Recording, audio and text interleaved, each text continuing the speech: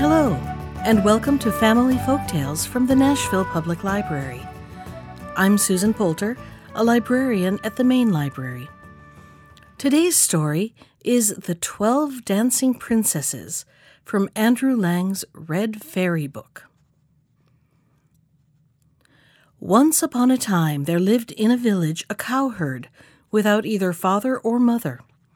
His real name was Michael, but he was always called Stargazer, because when he drove his cows over the commons to seek for pasture, he went along with his head in the air, gaping at nothing. As he had fair skin, blue eyes, and hair that curled all over his head, the village girls used to cry after him, "Well, Stargazer, what are you doing?" And Michael would answer, "Oh, nothing," and go on his way without even turning to look at them. The fact was, he thought them very ugly, with their sunburned necks, their great red hands, their coarse petticoats, and their wooden shoes. He had heard that somewhere in the world there were girls whose necks were fair and whose hands were small, who were always dressed in the finest silks and laces and were called princesses. And while his companions round the fire saw nothing in the flames but common everyday fancies, he dreamed that he had the happiness to marry a princess. One morning about the middle of August, just at midday, when the sun was hottest, Michael ate his dinner of a piece of dry bread and went to sleep under an oak. And while he slept, he dreamt that there appeared before him a beautiful lady, dressed in a robe of cloth of gold, who said to him, "Go to the castle of Belloy, and there you shall marry a princess." That evening the cowherd, who had been thinking a great deal about the advice of the lady in the golden dress, told his dream to the farm people. But as was natural, they only laughed at the Stargazer. The next day at the same hour he went to sleep again under the same tree. The lady appeared to him a second time and said, "Go to the castle of Belloy, and you shall marry a princess." In the evening Michael told his friends that he had dreamed the same dream again, but they only laughed at him more than before. "Never mind," he thought to himself. "If the lady appears to me a third time, I will do as she tells me." The following day, to the great astonishment of all the village, about 2:00 in the afternoon, a voice was heard crying, "Rallyo, rallyo, how the cattle go!" It was the cowherd driving his herd back to the byre. The farmer began to scold him furiously, but he answered quietly, "I am going away," made his clothes into a bundle, said goodbye to all his friends, and boldly set out to seek his fortunes.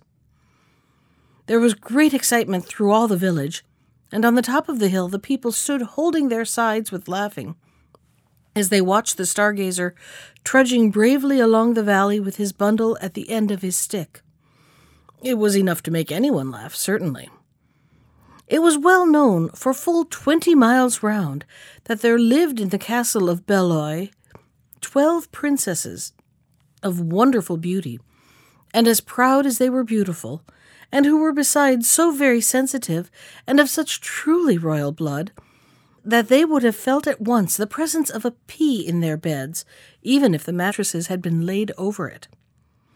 It was whispered about that they led exactly the lives that princesses ought to lead, sleeping far into the morning and never getting up until midday.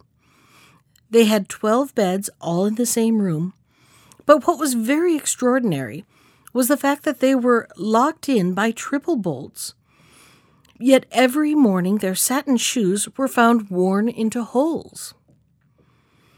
When they were asked what they had been doing all night, they always answered that they had been asleep.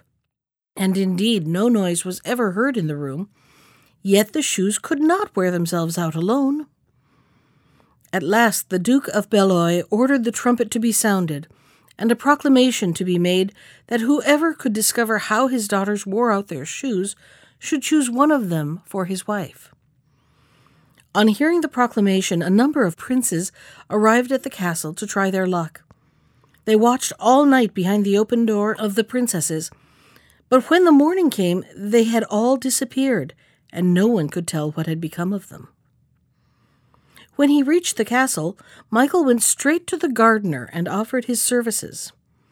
Now it happened that the garden boy had just been sent away, and though the stargazer did not look very sturdy, the gardener agreed to take him, as he thought that his pretty face and golden curls would please the princesses. The first thing he was told was that when the princesses got up, he was to present each one with a bouquet, and Michael thought that if he had nothing more unpleasant to do than that, he should get on very well. Accordingly, he placed himself behind the door of the princess's room with the 12 bouquets in a basket. He gave one to each of the sisters, and they took them without even deigning to look at the lad, except Lena, the youngest, who fixed her large black eyes as soft as velvet on him, and exclaimed, "Oh, how pretty he is, our new flower boy!" The rest all burst out laughing, and the eldest pointed out that a princess ought never to lower herself by looking at a garden boy. Now Michael knew quite well what had happened to all the princes, but notwithstanding, the beautiful eyes of the Princess Lena inspired him with a violent longing to try his fate. Unhappily, he did not dare to come forward, being afraid that he should only be jeered at, or even turned away from the castle on account of his impudence. Nevertheless, the stargazer had another dream. The lady in the golden dress appeared to him once more, holding in one hand 2 young laurel trees, a cherry laurel and a rose laurel, and in the other hand a little golden rake, a little golden bucket, and a silken towel. She thus addressed him: "Plant these 2 laurels in 2 large pots. Rake them over with the rake, water them with the bucket, and wipe them with the towel. When they have grown as tall as a girl of 15, say to each of them, 'My beautiful laurel, with the golden rake I have raked you, with the golden bucket I have watered you, with the silken towel I have wiped you.' Then, after that, ask anything you choose, and the laurels will give it to you." Michael thanked the lady in the golden dress, and when he woke, he found the 2 laurel bushes beside him. So he carefully obeyed the orders he had been given by the lady. The trees grew very fast, and when they were as tall as a girl of 15, he said to the cherry laurel, "My lovely cherry laurel, with the golden rake I have raked thee, with the golden bucket I have watered thee, with the silken towel I have wiped thee. Teach me how to become invisible." Then there instantly appeared on the laurel a pretty white flower, which Michael gathered and stuck into his buttonhole. That evening, when the princesses went upstairs to bed, he followed them barefoot so that he might make no noise, and hid himself under one of the 12 beds, so as not to take up much room. The princesses began at once to open their wardrobes and boxes. They took out of them the most magnificent dresses, which they put on before their mirrors, and when they had finished, turned themselves all round to admire their appearances. Michael could see nothing from his hiding place, but he could hear everything, and he listened to the princesses laughing and jumping with pleasure. At last the eldest said, "Be quick, my sisters, our partners will be impatient." At the end of an hour, when the stargazer heard no more noise, he peeped out and saw the 12 sisters in splendid garments, with their satin shoes on their feet, and in their hands the bouquets he had brought them. "Are you ready?" asked the eldest. "Yes," replied the other 11 in chorus, and they took their places one by one behind her. Then the eldest princess clapped her hands 3 times, and a trap door opened. All the princesses disappeared down a secret staircase, and Michael hastily followed them. As he was following on the steps of the Princess Lena, he carelessly trod on her dress. "There's somebody behind me," cried the princess. "They're holding my dress." "You foolish thing," said her eldest sister. "You are always afraid of something. It's only a nail which caught you." Then they went down, down, down, till at last they came to a passage with a door at one end, which was only fastened with a latch. The eldest princess opened it, and they found themselves immediately in a lovely little wood, where the leaves were spangled with drops of silver, which shone in the brilliant light of the moon. They next crossed another wood, where the leaves were sprinkled with gold, and after that another still, where the leaves glittered with diamonds. At last the stargazer perceived a large lake, and on the shores of the lake 12 little boats with awnings, in which were seated 12 princes, who, grasping their oars, awaited the princesses. Each princess entered one of the boats, and Michael slipped into that which held the youngest. The boats glided along rapidly, but Lena's, from being heavier, was always behind the rest. "We never went so slowly before," said the princess. "What can be the reason?" "I don't know," answered the prince. "I assure you I am rowing as hard as I can." On the other side of the lake, the garden boy saw a beautiful castle, splendidly illuminated, from whence came the lively music of fiddles, kettledrums, and trumpets. In a moment they touched land, and the company jumped out of their boats, and the princes, after having securely fastened their boats, gave their arms to the princesses and conducted them to the castle. Michael followed and entered the ballroom in their train. Everywhere were mirrors, lights, flowers, and damask hangings. The stargazer was quite bewildered at the magnificence of the sight. He placed himself out of the way in a corner, admiring the grace and beauty of the princesses. Their loveliness was of every kind. Some were fair and some were dark. Some had chestnut hair or curls darker still, and some had golden locks. Never were so many beautiful princesses seen together at one time. But the one whom the cowherd thought the most beautiful and the most fascinating was the little princess with the velvet eyes. With what eagerness she danced! Leaning on her partner's shoulder, she swept by like a whirlwind. Her cheeks flushed, her eyes sparkled, and it was plain that she loved dancing better than anything else. The poor boy envied those handsome young men with whom she danced so gracefully, but he did not know how little reason he had to be jealous of them. The young men were really the princes who, to the number of 50 at least, had tried to steal the princess's secret. The princesses had made them drink something of a philtre, which froze the heart and left nothing but the love of dancing. They danced on till the shoes of the princesses were worn into holes. When the cock crowed the 3rd time, the fiddles stopped, and a delicious supper was served by servant boys, consisting of sugared orange flowers, crystallized rose leaves, powdered violets, cracknels, wafers, and other dishes, which are, as everyone knows, the favorite food of princesses. After supper, the dancers all went back to their boats, and this time the stargazer entered that of the eldest princess. They crossed again the wood with the diamond-spangled leaves, the wood with the gold-sprinkled leaves, and the wood whose leaves glittered with drops of silver. And as a proof of what he had seen, the boy broke a small branch from a tree in the last wood. Lena turned as she heard the noise made by the breaking of the branch. "What was that noise?" she said. "It was nothing," replied her eldest sister. "It was only the screech of the barn owl that roosts in one of the turrets of the castle."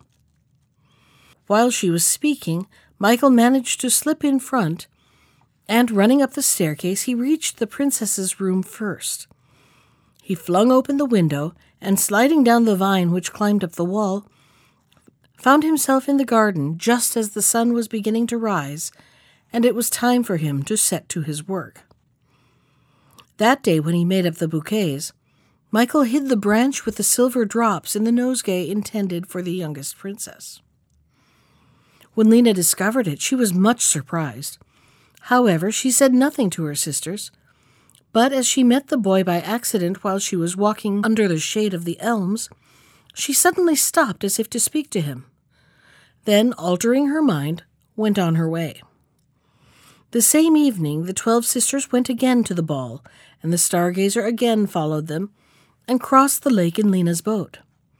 This time it was the prince who complained that the boat seemed very heavy. "It is the heat," replied the princess. "I too have been feeling very warm."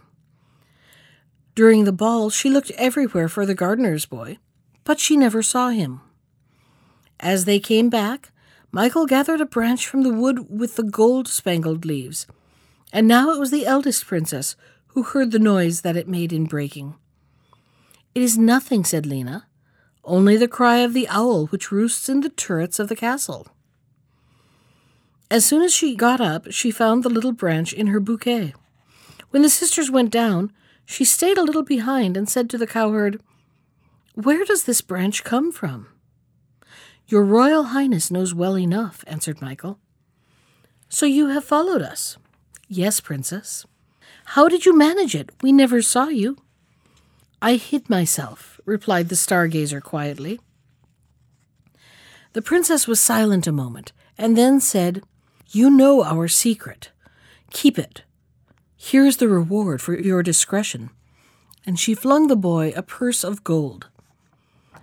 "I do not sell my silence," answered Michael, and he went away without picking up the purse. For 3 nights Lena neither saw nor heard anything extraordinary.